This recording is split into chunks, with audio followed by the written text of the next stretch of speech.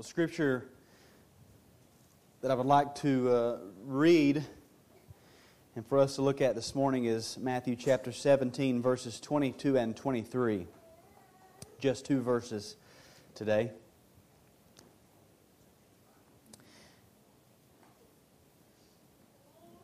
As they were gathering in Galilee, Jesus said to them, "The Son of Man is about to be delivered into the hands of men,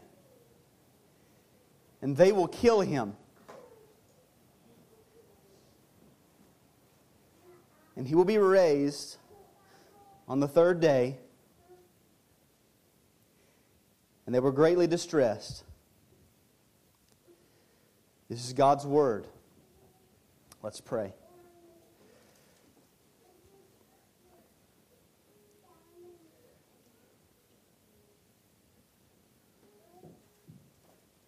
Father, with the psalmist we pray, open our eyes that we might behold wonderful things from Your law, from Your Word. Open our eyes because we're blind without You. Open our eyes for the purpose that we might behold, that we might see, we might look and understand wonderful, glorious truths from Your Word. In Jesus' name we pray. Amen. You may have a seat.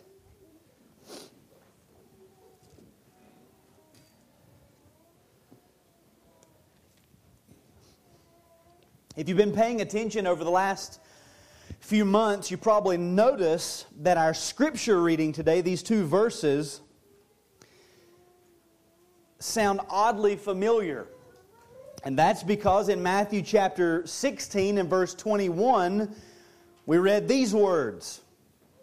From that time, Jesus began to show His disciples that He must go to Jerusalem and suffer many things from the elders and chief priests and scribes, and be killed, and on the third day be raised.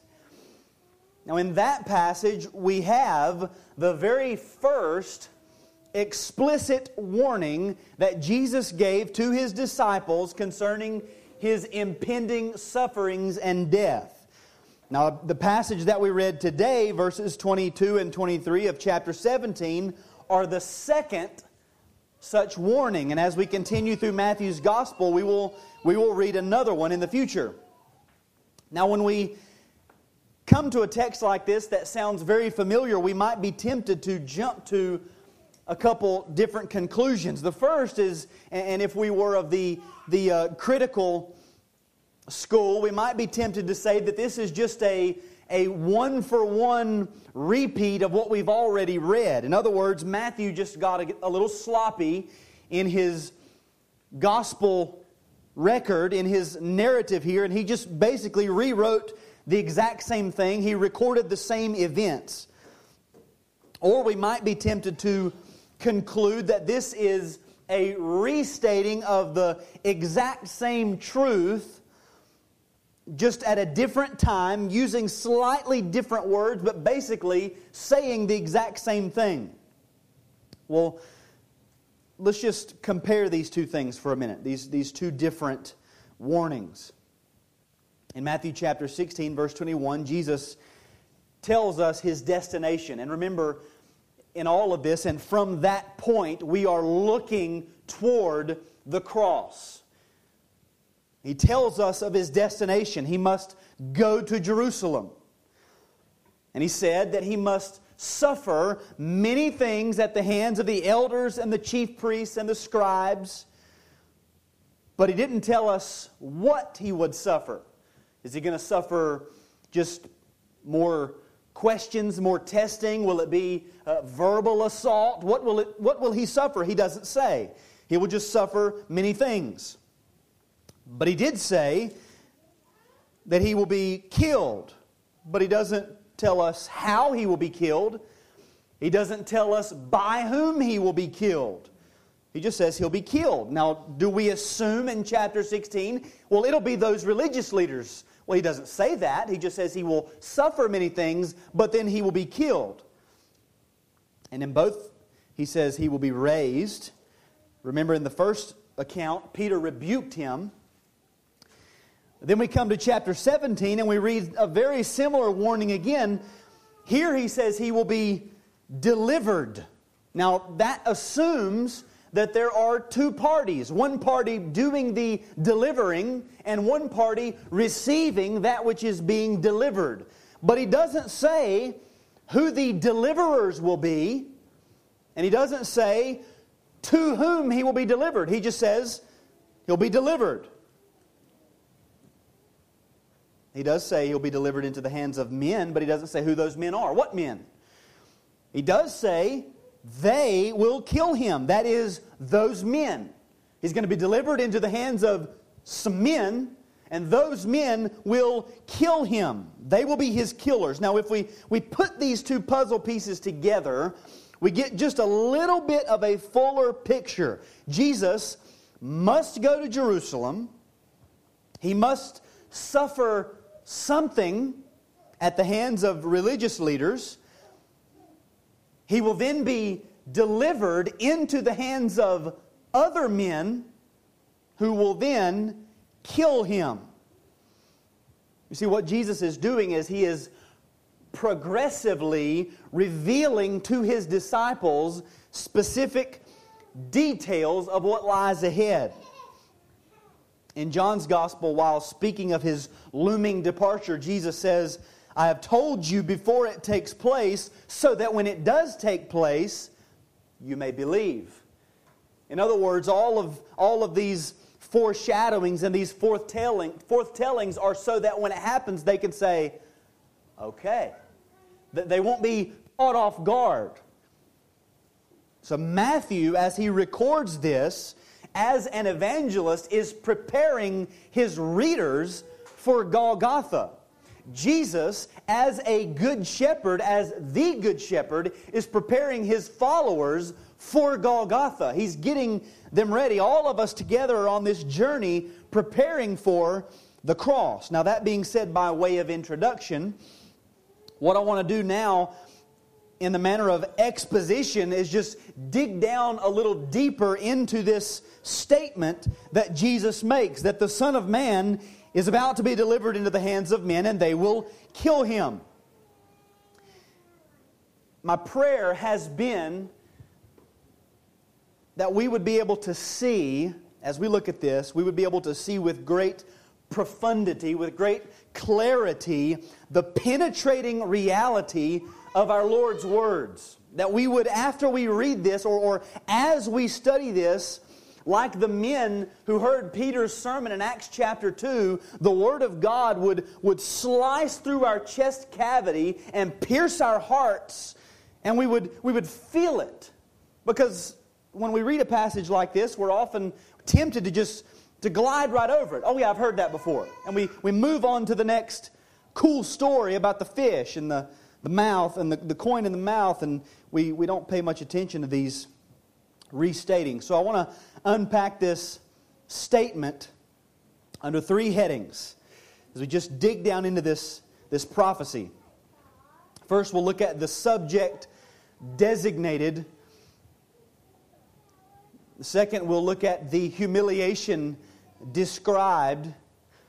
And then thirdly, we will look at the foreknowledge displayed. So first, the subject designated here in Jesus' statement. Examining the subject of Jesus' statement, hopefully, will give us reason, again, to stand back and consider it more deeply, to be challenged again or pressed again to remember what it is we believe about God's Word. That every word is inspired. That none of Scripture can be broken. That all of it will be preserved forever. That heaven and earth will pass away, but God's Word will never pass away. That not a jot, not a tittle will pass away. It's all beneficial. It's all edifying. And so when we come to this statement and we consider just the subject of his statement, we should be taken back. Again, having already read such warning, we're tempted to just glide over this with a sense of boredom, a sense of familiarity.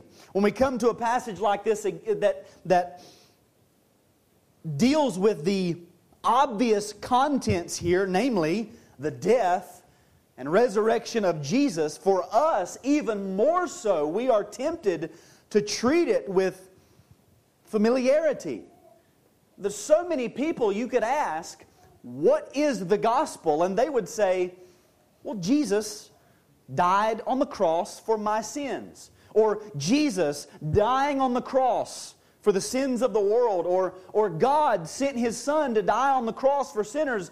All of these true statements, and yet how often does that pierce the heart of the seasoned saint?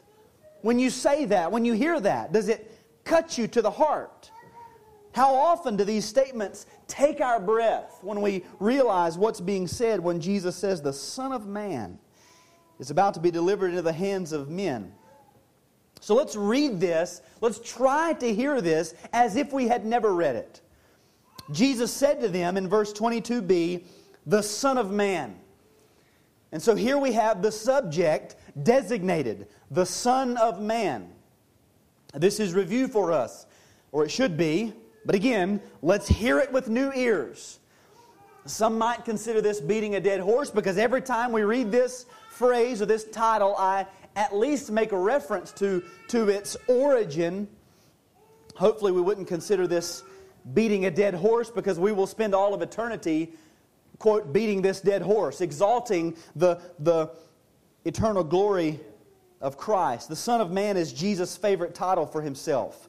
He's speaking in third person about Himself, and He takes this title, the Son of Man, from a vision that the prophet Daniel had and records for us in Daniel chapter 7. So if you have a Bible, turn with me to Daniel chapter 7.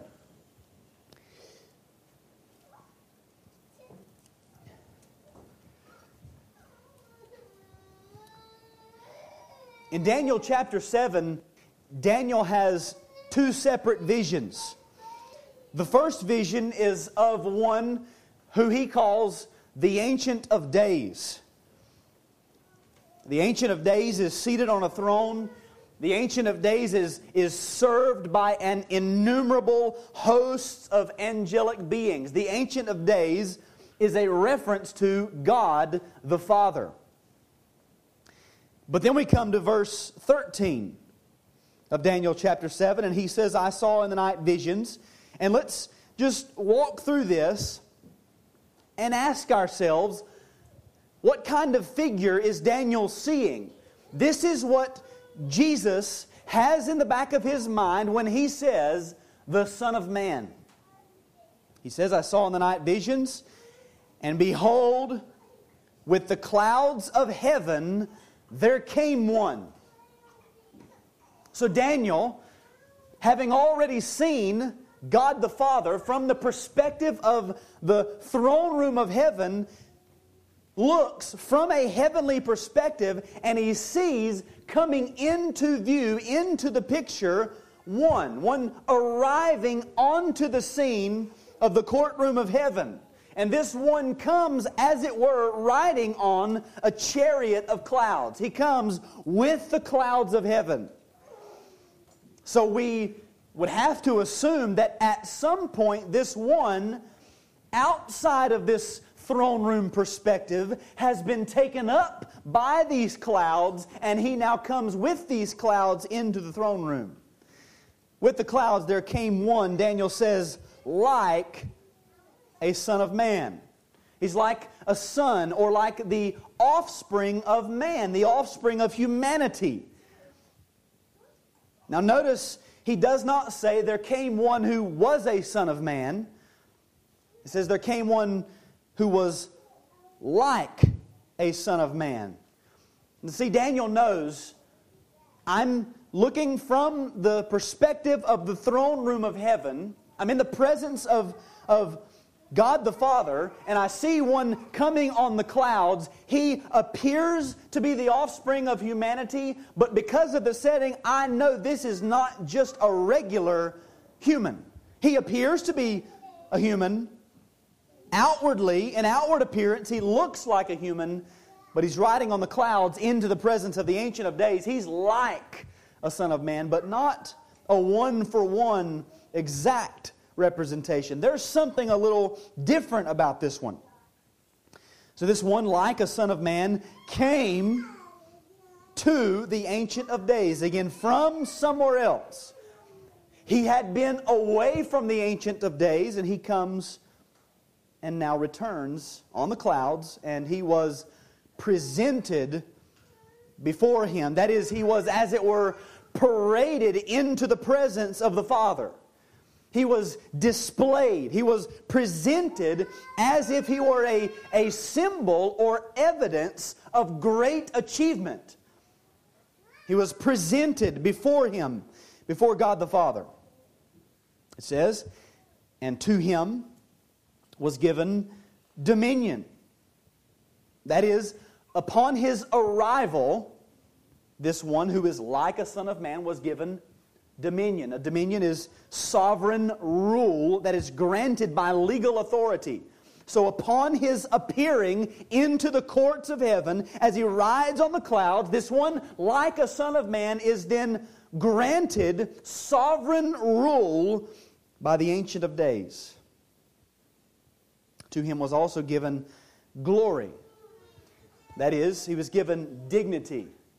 He was given honor. He was given majesty and nobility, grandeur and loftiness, regality and nobility. It was granted to Him. So as He enters into the throne room of heaven, He is endowed with a certain quality that would grant Him and require of everyone around Him the utmost respect and esteem. He's given that. He was also given a kingdom. Upon His coming into the presence of the Ancient of Days, this one who was like a son of man was given a domain of rule, a realm over which He would exercise His supremacy as king. He was given dominion and glory and a kingdom that, or to the end that, all peoples, nations, and languages should serve Him. That is, this dominion and this glory and this kingdom were granted to Him. They were bestowed upon Him in such a manner that all of these various groups and all of these distinctions, no matter their lesser magistrates, no matter their lesser emperors or kings, they should all pay their due reverence to Him who is the king over all other kings. That all peoples, nations, and languages should serve Him. Then Daniel switches and speaks in present terms. His dominion is an everlasting dominion. Right now, Daniel says, right now, as he receives it, it is right now an everlasting dominion. So this realm over which he reigns, this sovereign rule is secluded to a specific time period. And that specific time period has no end. It's an unending time period. Unlike other kings, He'll never pass the crown. He will never pass on the throne. There will not be another. He's not training up sons in the court, training them how to be dignified, training them in matters of foreign affairs so that they can someday take over the throne and operate like a king. He doesn't do that because He will never pass down the throne. There will be no end to His dominion. It says His dominion is an everlasting dominion which shall not pass away, at His kingdom one that shall not be destroyed. Unlike the earthly powers, and if you were to read the beginning of Daniel chapter 7, there are all of these visions of these other kingdoms, and they've all crumbled. And he says this kingdom is presently, right now, indestructible, invincible. It cannot be defeated. It can't be destroyed. So who did Daniel see? Who is this one like a son of man? Daniel saw the resurrected Jesus of Nazareth. After He had ascended into the clouds, outside of Galilee. Picture this from two different perspectives. His disciples stand on the hill staring into the sky, and two men appear and they say, "Men of Galilee, why do you stand staring into the sky? This Jesus whom you've seen ascend into the clouds will return in the same way in which you've seen Him depart." That's what's happening on earth. At the exact same time, Daniel sees one like a son of man come before the Ancient of Days, and he's presented before him. He's presented before his Father as successful, as the conquering, redeeming Lamb who has just prevailed over sin and Satan. In response to having kept His end of the covenant of redemption, the Father then keeps His end of the covenant of redemption by handing over to Him all authority in heaven and on earth. As Psalm 2 puts it, He hands over to Him the nations as His inheritance. In other words, as Daniel sees in this vision, hundreds of years before the incarnation, he sees the eternal Word of God cloaked in human flesh in a vision concerning what would take place after the ascension. Daniel sees deity having already been cloaked in humanity. He saw one like a son of man, but very much different than all other sons of men. So this is the subject of Jesus' statement. One like a son of man. One with no beginning and no end. One who has eternally existed in the bosom of His Father. One who had eternally occupied the courts of heaven. One who had eternally existed with 10,000 times 10,000 hovering day and night waiting to serve Him. This is the beloved Prince of Glory. That's what we read of when we read the Son of Man. So we read all of that into the title, the Son of Man, but we also, because we are reminded of the glory and the power and the regality and the nobility and the kingship of Jesus, we are reminded of all that's just taken place in Matthew's Gospel. You can turn back to Matthew. Back in Matthew's Gospel, the things that Matthew had just recorded concerning the glory of Jesus. In chapter 16 and verse 16, we found out Jesus is God's Messiah. In verse 27, Jesus is the judge of all the earth. In chapter 17, in the Transfiguration, we saw the bright, shining glow, the Shekinah glory of Yahweh shining in the face of Jesus. We saw Moses and Elijah representing the law and the prophets testifying to Jesus as the fulfillment of all of redemptive history. Last week we saw Jesus' authority over demonic power. Now we take all of that glory and all of that power and all of that royalty and all of that majesty that has existed for eternity, that has entered into humanity, taken on human flesh, and we read it into the title, the Son of Man. Jesus is speaking of Himself. He's speaking of His eternality. He's speaking of His present humanity. And He's referring to His coming glory at His ascension. Glory for which He prayed, "Father, glorify me with the same glory I had with you before the world began." And He received it. So this is the subject designated in Jesus' statement, the Son of Man. But notice secondly, what He says about the Son of Man in the humiliation described. Now, if we're not already trembling, this is where we should begin to tremble. This is where our hearts should begin to break, if they're not already broken. Take all of that arsenal of knowledge about Jesus, the Son of Man, eternally glorious, eternally existing in the presence of His Father, and use that as the lens through which you read.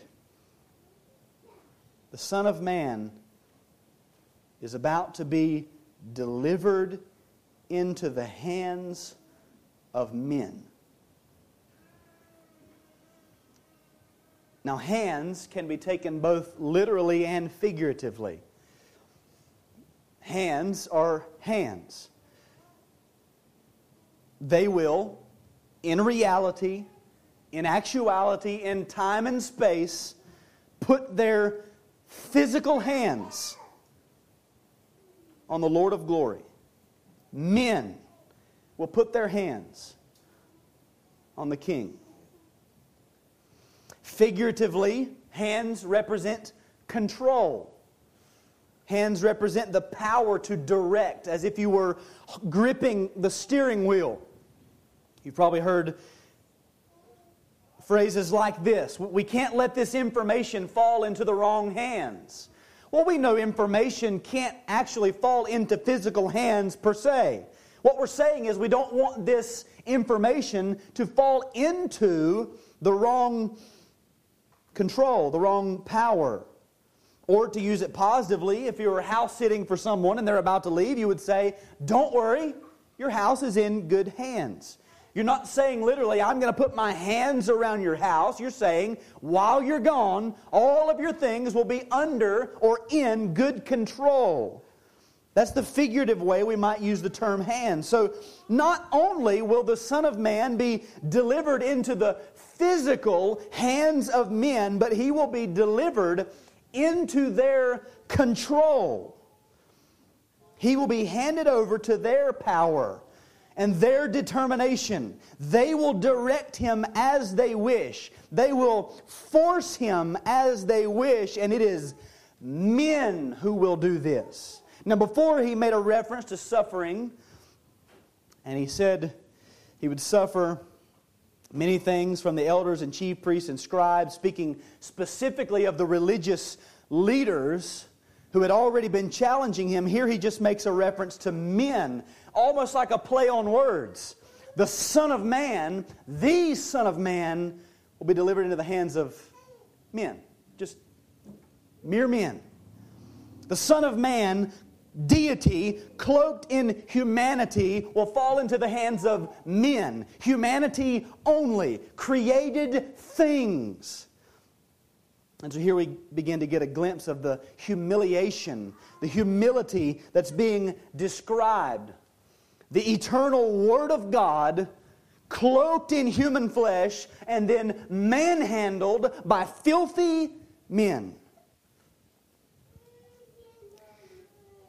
Men, if it was your wife, you would be shivering, fighting mad if someone came and said, I saw this guy roughing your wife, pushing her around and kicking her and mistreating her. You'd be mad. And they did it to the King of glory. And note the manner it says He's about to be delivered into the hands of men. He says of Himself, the Son of Man, He will be passively taken and delivered into the hands of men. He's going to be handed over to them, turned over into their custody.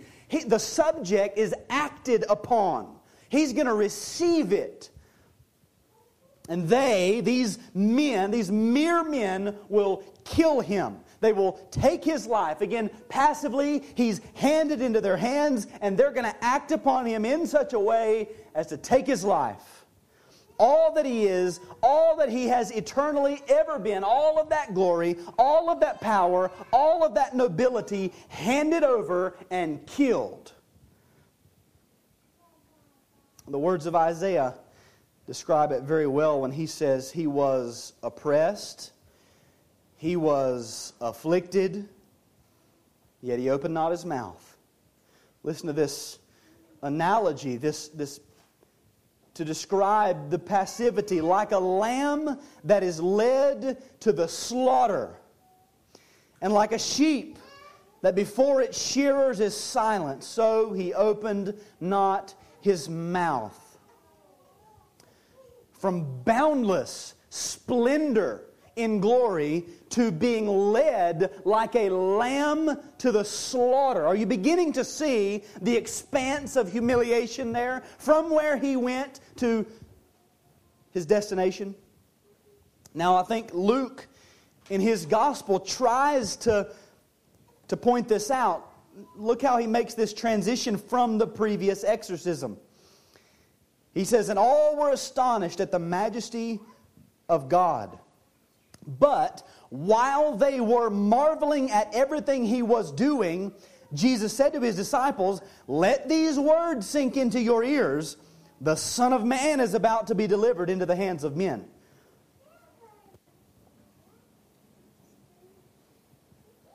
You see how Luke does that? It's almost as if at the very moment of their marveling at His abilities, Jesus stops them and says, "Okay, now you see what you got there? You see that? You get it in your mind. Keep that. Now He's going to be delivered. All of that is going to be delivered. Make sure you keep that in your mind. Limitless, unmatched power on the one side, and suffering and death at the hands of men on the other side. Hands that He Himself had designed. Hands that He Himself, at the very moment of His being delivered over, He would uphold by the word of His power, for He upholds all things by the word of His power. And they would deliver Him over. Filthy Roman hands, stained with His own blood, that only because of Him and in Him are held together, for in Him all things hold together, would take hold of the Lord of glory, the beloved Son of His Father, and they would force Him to the cross. So that's what we're seeing in this statement. The Son of Man is about to be delivered into the hands of men, and they will kill Him. A chasm of condescension we cannot even begin to comprehend. Notice thirdly then, the foreknowledge displayed.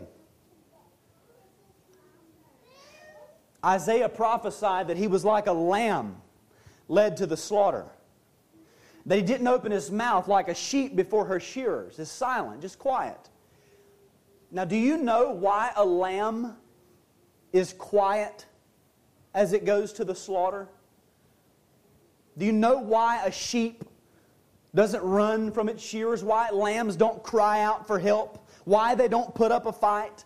Why, as they are prepared for the butcher's block, about to have their blood spilled out, why they don't cry out?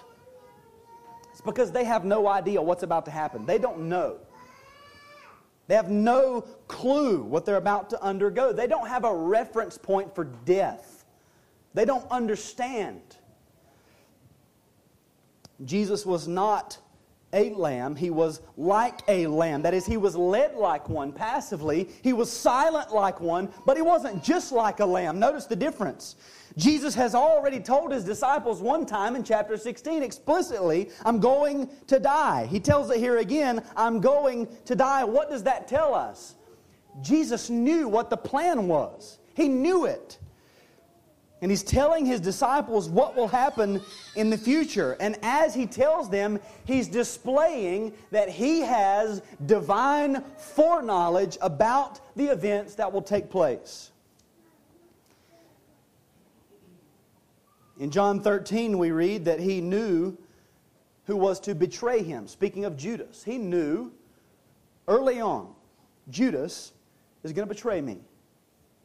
In John 12:33, after He made that statement, "And I, when I am lifted up, will draw all people to myself," He said this, talking about the kind of death, or to show what kind of death He was about to die. In other words, when I'm stood up on that Roman cross and lifted up above the heads of the crowd that will jeer at me, at that moment is when the gospel, when Satan is defeated and the gospel then will begin to go forth to the nations. I will draw all types of people to myself. He knew what kind of death He was going to die. All that great agony in the Garden of Gethsemane, sweating as drops of blood, what was that about?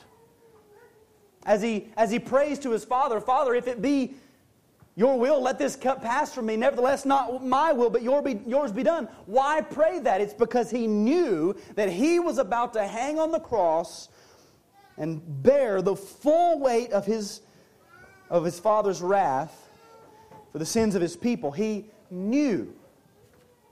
Jesus knew who would betray him. He knew at whose hands he would suffer. He knew into whose hands he would be delivered. He knew who would be his executioners. He knew that he would become a curse on the cross.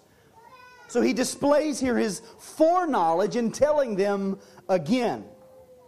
Now, what's my point in all this? As you're thinking, envision again. Envision the Son of Man in all of His eternal glory.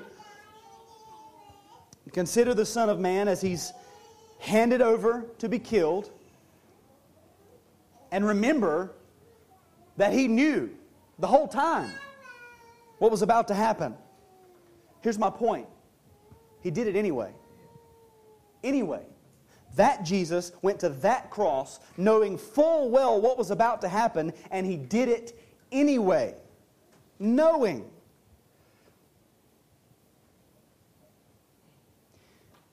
In John chapter 10, Jesus says this, and listen to this closely. For this reason, the Father loves me, because I lay down my life that I may take it up again. No one takes it from me, but I lay it down of my own accord. I have authority to lay it down, and I have authority to take it up again. This charge I have received from my Father. Now notice, Jesus, at some point in eternity, received a charge from His Father. What was that charge? Son, come here. Go. Lay down your life for those people and take your life back up again. The Father loves Him. Why? Because He lays down His life to take it back up again. He has a special love for His Son. And in the Bible, we talk about special love. We call that covenant love. He has a covenant with His Son. Why? Because He agreed to lay down His life and then take it back up again. In other words, Jesus knew before the ages began that He would come and suffer at the hands of men and die, and He agreed to it. He volunteered for the job.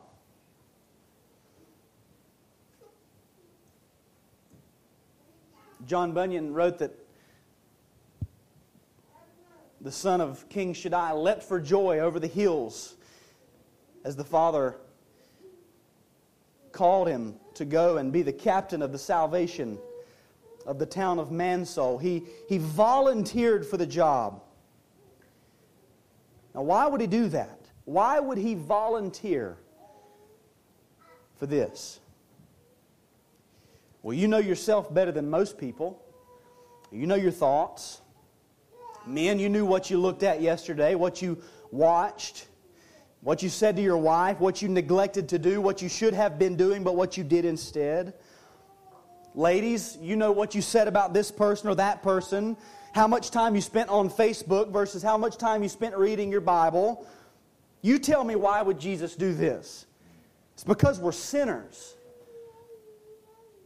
And the wages of sin is death. And if the Lord Jesus Christ is going to ransom a people for God from every tribe and people and language and nation, then He must go to Jerusalem and suffer many things at the hands of the elders and the chief priests and the scribes, and then be delivered by them into the hands of men who will then kill Him and then on the third day be raised, because that's what the Father said do.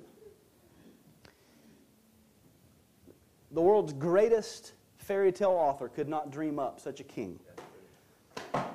So how do we respond to such a king? We bow to Him. We submit to His authority. Humble yourself under His mighty scepter. Obey His commands. take on the mission of the kingdom, engage in the battles of the kingdom. I told some of you last week and even this week, as I see in the what we might call the public marketplace of ideas, members of our church engaging in kingdom-centered conversations, debates, ideas, battles. I believe our King is proud. But it's not going to get easier. It's going to get more and more difficult for us to stand up. But remember, He's won. He's victorious. So as we come to the Lord's table, we have to examine ourselves and see if He is in fact our Savior. He is the only Savior. Yes, the question is He your Savior? Have you put your faith and your trust in Him? Is the Son of Man your Lord and your Master? Do you know Him? If not, then today is the day of salvation. As a minister of the gospel, I have been given the authority to command. As ministers of the gospel, as you go out, you've been given the authority to command. I command you to repent and believe the gospel. Bow down to King Jesus. You don't make Him Lord. You don't make Him King. He is. He's taking dominion. All of His enemies are being gathered under His feet and being made a footstool. Repent and believe the gospel. If you are a Christian, then as the elements are passed for the supper, then let's take a few moments and meditate on the glory of the Son of Man, the humility of the Son of Man as His body was broken, and His willingness to suffer for our sake.